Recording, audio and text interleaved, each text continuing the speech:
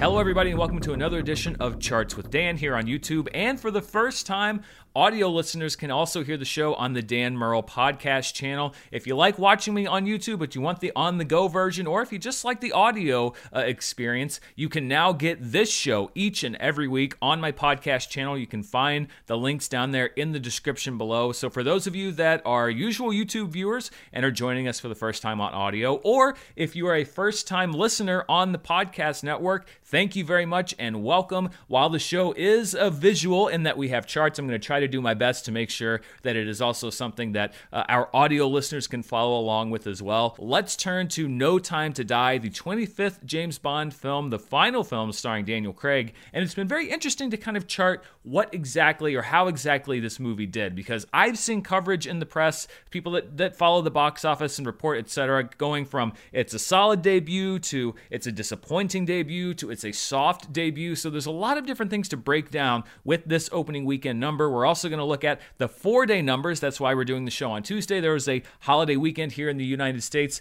this past weekend. So we're going to look at the 4-day numbers. We're also going to break down Bond films of years past, the streaming charts, of course, lots of stuff coming up. But let's start with the 3-day weekend for No Time to Die. This is the one that goes into the record books. And there we see the official James Bond number at $55,225,007. There is a tradition that they often do when they're reporting, the studio's reporting James Bond numbers, they end it with a 007. So we have a 007 at the end of the gross there. The estimate that a lot of people were looking at was around $60 million. So it opened a little bit below what was estimated for the film. It had a good Thursday night preview opening, and then grosses fell a little bit over the weekend. One good piece of news is that it charts in the top 5 openings for 2021. It is now the 5th largest opening film of the year. It displaces A Quiet Place Part 2. So we keep updating this chart as movies come back to theaters. But the question remains of just how well the movie actually did. And when we look at that $55 million, I think there's a lot of different things that we have to take into consideration. Number one,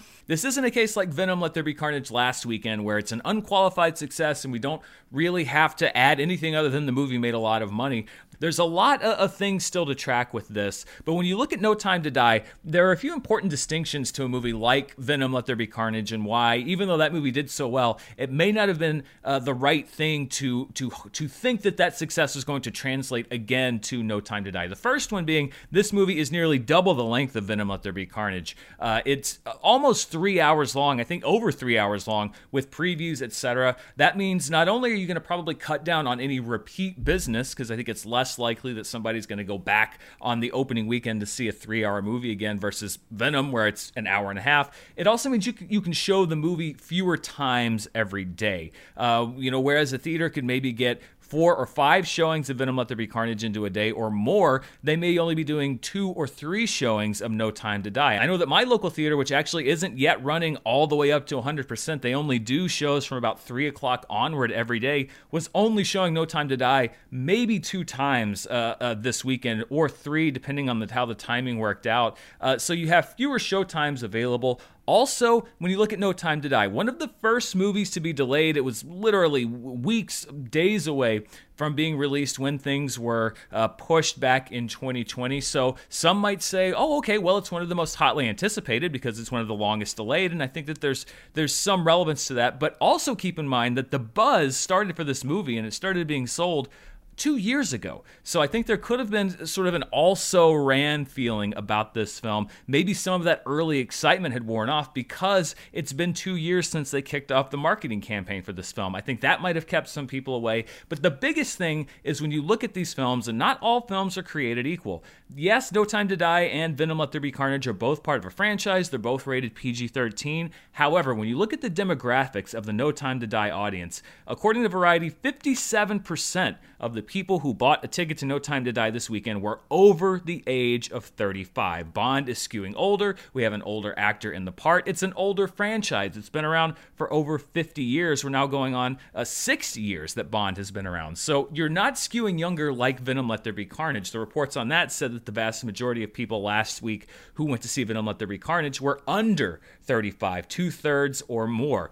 What does that mean, particularly when you talk about the opening weekend of No Time to Die? Well, when you have a base of moviegoers that are older, number one, research has shown that they are more worried about COVID. They're more worried about returning to theaters. A lot of the people that they surveyed this weekend said that No Time to Die was the first time they'd return to theaters. So they are more reticent to go to movies. They're slower to return, and they're less likely, pandemic or no pandemic, to rush out on the first weekend that a movie is open. That's another thing that research has shown. Younger audience generally will go out and see a movie as quickly as they can. Older audiences may give it a week or two, or sometimes even 3, so you don't see the drop-offs that you might often see with these younger skewing movies. And that's why I say that the story domestically hasn't yet been written on No Time to Die, because I really think that what we're going to look at when we kind of judge how this movie is going to perform over the long term is what is the drop-off. When you look at Venom Let There Be Carnage, we'll talk about it a little bit more in just a minute, but the drop-off was about 64% from last weekend. It opened higher, yes, but you also see these steeper drops in week 2 because so many people tend to go out and see them in the opening weekend. The thing to watch for next weekend for the 3 days is what is the drop on No Time to Die. I think less than 60% indicates that we may just have a slower to show up audience and that the movie may have legs that could, put a little bit of a bloom on the rose of this debut. If we see a drop that's more than 60%, I think we could see an indication here that we have a James Bond film that's just not really that appealing to a lot of people, and then the story becomes a little bit different. So this is one of those cases where the story of a film is not written in the first week. It's written in week 2, it's written in week 3, and I'm going to be tracking the movie going into this upcoming weekend, looking at what is the drop-off going to be. Is that older audience coming out more slowly? That's going to tell us a lot more about the long-term prospects of this movie. So a lot of things still to be written with No Time to Die, but I also wanted to look at the past. I wanted to look at James Bond openings of the past, and of course we're going to be doing some fun stuff adjusting for inflation because, that's my favorite way to spend a weekend, punching a bunch of numbers into a spreadsheet and adjusting for inflation. So first of all, let's just look at the top 5 Bond openings of all time, and you see, looking at raw numbers, first of all, Daniel Craig, 4 of his 5 films are in the top James Bond opening weekends of all time. At number 1 is Skyfall. Spectre, the last James Bond film, is at number 2. Quantum of Solace, which was Daniel Craig's second James Bond film, is at number 3. No Time to Die comes in as the 4th best domestic opening weekend for a James Bond film. And at number 5 is Pierce Brosnan's final film as James Bond, Die Another Day, which for my money is also the worst James Bond movie. So you see here Craig absolutely dominating the domestic numbers, but that's not really so much of a surprise. As we mentioned, he's been in the role for 15 years. So what do we do when we want to try to get some kind of equivalence and get a little bit of historical perspective? You know what we do. We adjust for inflation. So let's look at the top 5 James Bond openings when you adjust for inflation. And you see that there's still very recent films, but it's a little less Craig dominated. So you have Skyfall. If you adjust for inflation back from 2012, that would have been an opening right around $100 million. Quantum of Solace is number 2 at an adjusted rate of $84.7 million. Spectre at number 3 with $75.2 million. Then you have Pierce Brosnan at number 4 with $72.9 million. And then another Brosnan film, The World Is Not Enough, comes in at $62.9 million. So you have here No Time to Die getting bumped off the chart. You have an additional Pierce Brosnan entry on the top 5. So even looking at these domestic numbers, you can see that what Craig has done largely has helped Bond to reach, at least domestically as far as opening weekends, more of a blockbuster status. That's what we're seeing, at least as far as opening weekend numbers go. There's more to say about that. We're going to talk about it in a second. Let's look at the top 5 James Bond film grosses worldwide. And again, Daniel Craig dominates this chart. Skyfall, the only James Bond film to break $1 billion, at number 1. Spectre at number 2. Craig's first film, Casino Royale, making almost $600 million, number 3 worldwide, followed by Quantum of Solace, just behind Casino Royale at $591 million, and then Die Another Day at $431.9 million. And again, this isn't surprising, mostly because the global marketplace for films has changed so much in the last 20 years. Daniel Craig has helped take the Bond franchise even more global because more markets have opened up. They're starting to market more films globally. James Bond was always a global film icon. It's just that under the Craig era, it's become even more so, and that's what we're also going to look at with No Time to Die. How does it do globally? What is it going to do in a lot of different countries? We still have some key markets, including China, coming up. Let's look at the top 5 Bond films domestically, the highest grossing Bond films. And again, we see Craig dominance. Skyfall at number 1, the only James Bond film to break $300 million. Spectre at number 2, which broke $200 million. So even though that wasn't a critically well-regarded movie necessarily, it was a box office success. Quantum of Solace at number 3 with $169 million. Casino Royale at $167 million. And Die Another Day at $160 million. So 4 Craigs and a Pierce Brosnan film. But this is where things get very interesting when you adjust for inflation. And this just goes to show the power of taking a wider view at the box office, because looking at that, you'd say, well, Daniel Craig is the box office king of the Bonds. And in the current era, yes, that would be true. However, if you were to adjust for inflation, you see that it is Sean Connery who maintains and took Bond to a wider audience. The 1960s were very kind to James Bond. Adjusted for inflation, Thunderball is the highest grossing domestic James Bond film, over $567 million if you took its gross and put it into today's money. At number 2, Goldfinger, $495 million. However, Daniel Craig does still land a movie in the highest grossing Bond films of all time, Skyfall, with an adjusted gross of $344.5 million. Then we have another Connery entry, You Only Live Twice, at $323.6 million.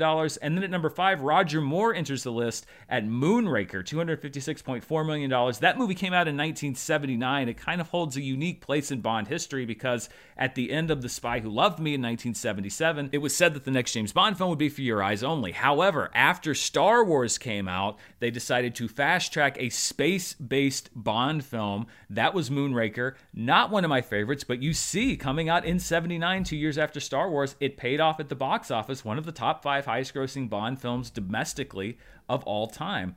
So when you look at the legacy that Daniel Craig is going to leave behind, you're going to look at a legacy of box office grosses. Domestically, you're going to look at a legacy of high grosses. We'll see where No Time to Die falls. But we're also going to end in a very interesting place for Bond. Who knows what's going to come next? They already did basically a reboot of the series when Craig came on board. What's going to happen next? I'm very curious as a Bond fan to find out, and we will see what No Time to Die does in the coming weeks at the box office. Let's look at the rest of this weekend's top 3. So again, these are the Friday through Sunday numbers. Venom Let There Be Carnage was number 2. As I mentioned, it was about a 64% drop off. Not the steepest we've seen, but I would say, again, about average. Nothing exceptional for that drop off, especially when you look at movies that open as high as Venom did. The Addams Family 2, in its second week, despite being available for premium video on demand, remains in the top 5 at number 3 with $10.1 million. Shang-Chi and the Legend of the Ten Rings, in its 6th week, stays in the top 5 with $4.3 million. And then at number 5, The Many Saints of Newark, in its second week with $1.4 million. So that's the 3-day weekend, but as I mentioned, it was a 4-day holiday weekend this past week here in the U.S. So let's look at the 4-day numbers, and you'll see that Bond adds about $7 million. So there was a fairly substantial amount of people that perhaps waited until that Monday holiday to go see No Time to Die. That takes its gross up to $62.1 million. Venom adds a few million. It's at $35.7 million. It added about $4 million yesterday. The Addams Family 2 adds a little bit to its gross. It's at $11.8 million for the 4-day weekend. Shang-Chi and the Legend of the Ten Rings breaks $5 million for the holiday weekend. And I don't have a number on The Many Saints of Newark because Warner Brothers is one of those studios that has stopped reporting daily numbers during the week. We only get weekend numbers. However, given the gap between 5 and 6, even if Many Saints of Newark had made no money, it would still be in the top 5. So we don't have a final number for that film for the 4-day weekend, but it does remain in number 5. When we look at the top per theater average, many times it is the big movie that opened and was number 1 at the box office. That is not the case this weekend. This weekend, the number 1 movie per theater was The Rescue in 5 theaters at $13,932 per theater. This is the follow-up from Elizabeth Chai Vasarhelyi and Jimmy Chin. They were Oscar winners for Free Solo, which is a breathtaking documentary film. This is a documentary about the Tham Luang cave rescue in Thailand. So a lot of interest in the very few theaters where this movie was open. It beat No Time to Die on a theater-per-theater basis, at least for the 3-day weekend. Don't have numbers quite yet for the 4-day weekend. let's look at the specialty box office, or the limited release box office, because that would be where The Rescue counts. Now, it wasn't in quite enough theaters to make the top 5 overall, but it was the top movie per theater. These are all movies that are in 1,000 theaters or fewer, and A24 lands a movie on here. It was actually in the top 10 in 583 theaters, Lamb, which I've heard described as the most A24 movie that A24 has ever released. That makes me even more excited to see it. I'm going to try to see if I can catch it this week or at least soon. Tops the $1 million mark. So over $1 million in limited release, under 1,000 theaters. That's a good result for that. At number 2 is Doctor, which is a film from India. It's in the Tamil language, and it features Indian star, and I'm going to do my best here, Sivakarthikeyan, who is a multi-talented star, music star, TV presenter, movie star. We've seen this at the limited box office before, where we have the targeted markets for Indian films released here in the United States. That pays off again in 119 theaters, took in $220,000. Titan, which is the Palme d'Or winner at Cannes, was on the chart last week in 474 theaters. It banks another $212,000. The documentary The Jesus Music, which is about Christian music, was the number 1 film in limited release last week. It drops to number 4 this week in 270 theaters, but another $157,000. And then at number 5 is the movie After We Fell, which it says you can see there week 5 in 149 theaters, and that's because the release structure on this film has been a little unconventional. It's been rolling out in Fathom event screenings over the past few weeks, which is why it doesn't always hit the charts, because Fathom is reported in some places, it's not reported in other places. But it should be mentioned because it has racked up some pretty healthy grosses. Again, targeted markets, smaller screens, exploiting the fan base for this film. It's number 5 this week with $131,000. It's building up to a streaming debut. This is kind of an adjusted strategy to get people to watch prior to the streaming debut. But this is a movie that's one of those kind of off-charts movies where it's been racking up grosses, but they haven't always been hitting the charts because it's been unconventional days, unconventional methods, but worth mentioning. Let's look outside the United States to the international box office. So these are the box office figures for everywhere outside the domestic market, which would be the United States and Canada. At number 1 is The Battle at Lake Changjin, which is from China. We will look and see on the worldwide chart just how much this movie has made. It's a pretty staggering amount. It was the number 1 movie internationally with over $100 million this weekend alone. Keep in mind, this was not the opening weekend. No Time to Die internationally made another $89.5 million to be the number 2 film. Venom: Let There Be Carnage made $24.8 million. My Country, My Parents, another Chinese film, is at number 4 with $19.6 million.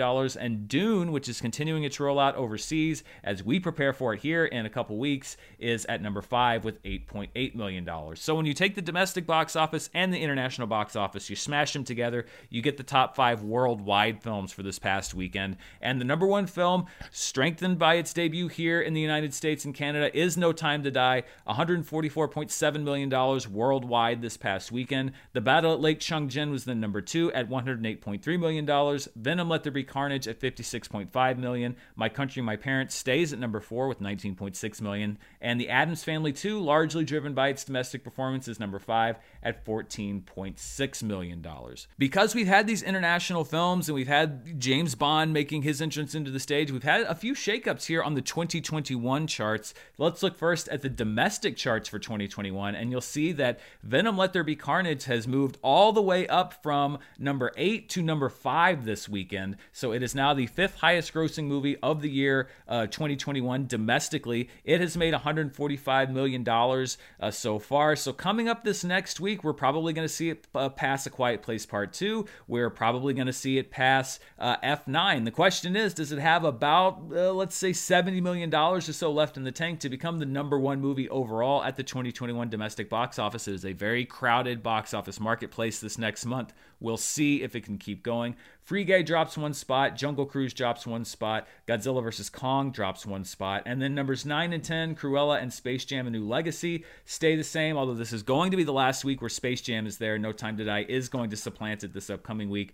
Numbers 1 through 4 stay the same as well. Shang-Chi and the Legend of the Ten Rings, Black Widow, F9, and A Quiet Place Part 2, but those are going to get shaken up in the next week as well. Looking at the 2021 worldwide chart, we have No Time to Die entering the chart now at number 9. It has a global gross of $311.8 million. It will soon surpass Free Guy. It drops A Quiet Place Part 2 down to number 10, and that also drops Cruella off the 2021 worldwide box office altogether. Free Guy's at number 8, Black Widow's at number 7, Shang-Chi and the Legend of the Ten Rings is at number 6, Godzilla vs. Kong is at number 5, and then I mentioned The Battle at Changjiang has grossed, this is an astonishing number, $638.1 million in just a few weeks in China. It's now number 4. It's going to surpass Detective Chinatown 3. It's got a shot at perhaps being the number 1 movie of the year worldwide thus far. We'll see how much is left in the tank. We've mentioned before about the Chinese box office that you tend to be a little bit front-loaded. There have been some questions, and I've seen a lot of people asking about reporting on this movie because the Chinese film industry does work a lot differently, especially with these films, which this was tied in to celebrate National Day, which is a celebration of the Communist Party in China. People saying, well, can you really rely on these numbers? And the answer is, I don't really have any hard evidence saying that I can't rely on them. I understand why people are saying, particularly with these, some call them propaganda films. I don't think it's unfair to certainly call them patriotic for China films. If there were something that came out, or if something said that, you could point me to a piece of evidence that said that these numbers absolutely could not be believed or could not be trusted, then I would report that as well. But right now, I'm covering the numbers as they're reported, and that number says that The Battle at Changjiang is the number 4 movie of the year worldwide in 2021. So we will continue to track that movie. 3 of the top 4 2021 movies now from China, with F9 at $716 million at number 2, Godzilla vs. Kong at number 5. But we've got No Time to Die moving up. We'll also see how Shang-Chi and the Legend of the Ten Rings goes, although it is slowing down. So it's going to outgross Black Widow worldwide. It's outgrossed Black Widow domestically. Of course, the big question being how much of that was made up by Black Widow with that digital revenue. Disney and legal documents has said it was at that time around $125 million. Of course, that case has now been settled, so we're not going to probably get any more disclosure from that because they did settle with Scarlett Johansson a couple weeks ago. Before we move on to the streaming charts, let's look at a box office flashback. I like to go to a previous weekend and just revisit what was number 1. And we're going to go back to October 10th through 12th, 2003, which saw the debut of Kill Bill Volume 1, Quentin Tarantino's film, at $22 million.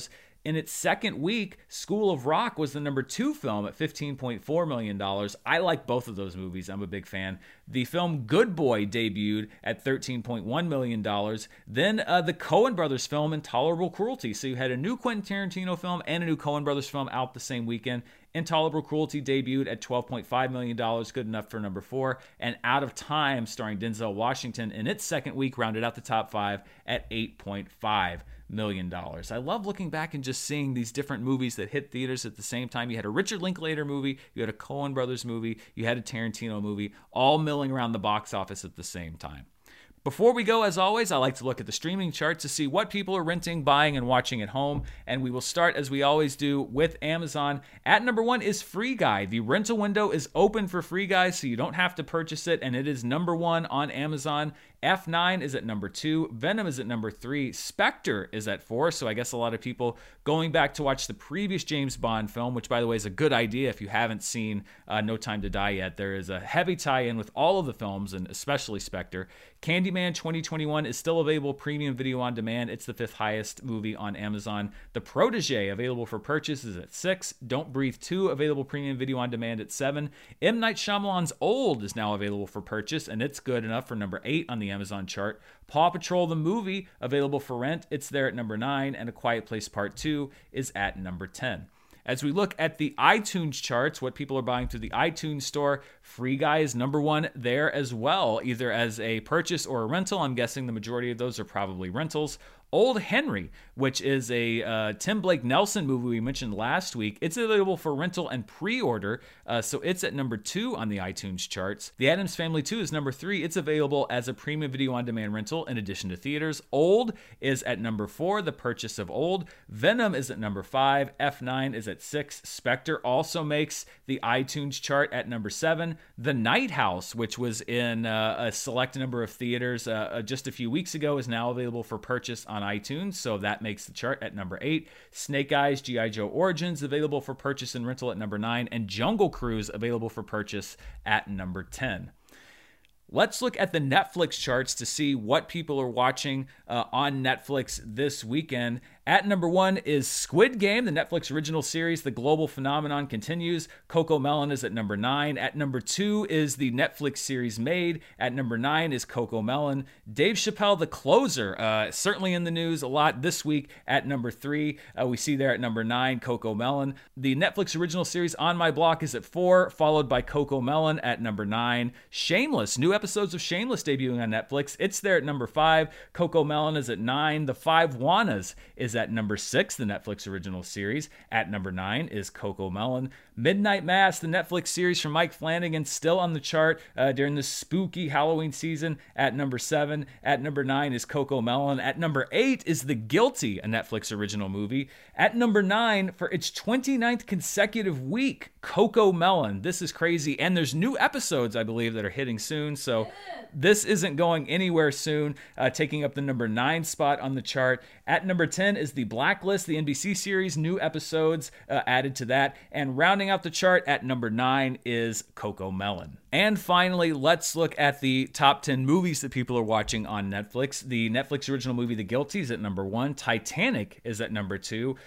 There's Someone Inside Your House, which is just, I get creeped out just reading the title of this film. A Netflix original film is at number 3. My Little Pony, The Next Generation is at number 4. Something Borrowed is at number 5. At number 6 is LOL Surprise, the movie, which is based on the popular dolls from MGA. That's the company that also brought you Bratz. LOL Surprise, the movie is only 47 minutes long, so maximum effort there. Step Brothers is at number 7. Pokemon the movie Secrets of the Jungle, a new Pokemon movie, is at number 8. Jumanji, the original, is at number 9. And 2010's Karate Kid is at number 10. And that wraps up the show for this week. We have a big week in theaters coming up. Halloween Kills is hitting theaters, so the next sequel, the next installment in the Michael Myers / Laurie Strode saga, The Last Duel, also hitting theaters this next weekend. Muffin was not a fan of The Last Duel. I think that she's the whole Ben Affleck, Matt Damon thing. I'm not really sure what's going on. We also have a lot of movies still coming into theaters. Dune, Last Night in Soho. I'm going to be reviewing Halloween Kills as soon as I am able to. I won't be able to see it Thursday night or immediately on Friday, but I'm going to get it to you this weekend as soon as I can. Also, DC Fandom coming up on Saturday. I'll be up watching that, and I'll be covering it as news breaks and reacting to stuff that comes out. Thank you so much for watching the show, and again, to my audio audience, thank you so much for listening to the show, which is now going to be available weekly. If you want to check out the podcast channel, you can see all of the links in the description below here on YouTube. If you're listening to us and you want to see the visual of the show, you can find me on YouTube at youtube.com/Dan Murrell Movies. Stay tuned. Next week, we're going to track week 2 of No Time to Die. We're going to track week 1 of the new Michael Myers slasher film. Thank you so much for watching. I will be back soon. Stay safe, and I'll see you next time. Bye.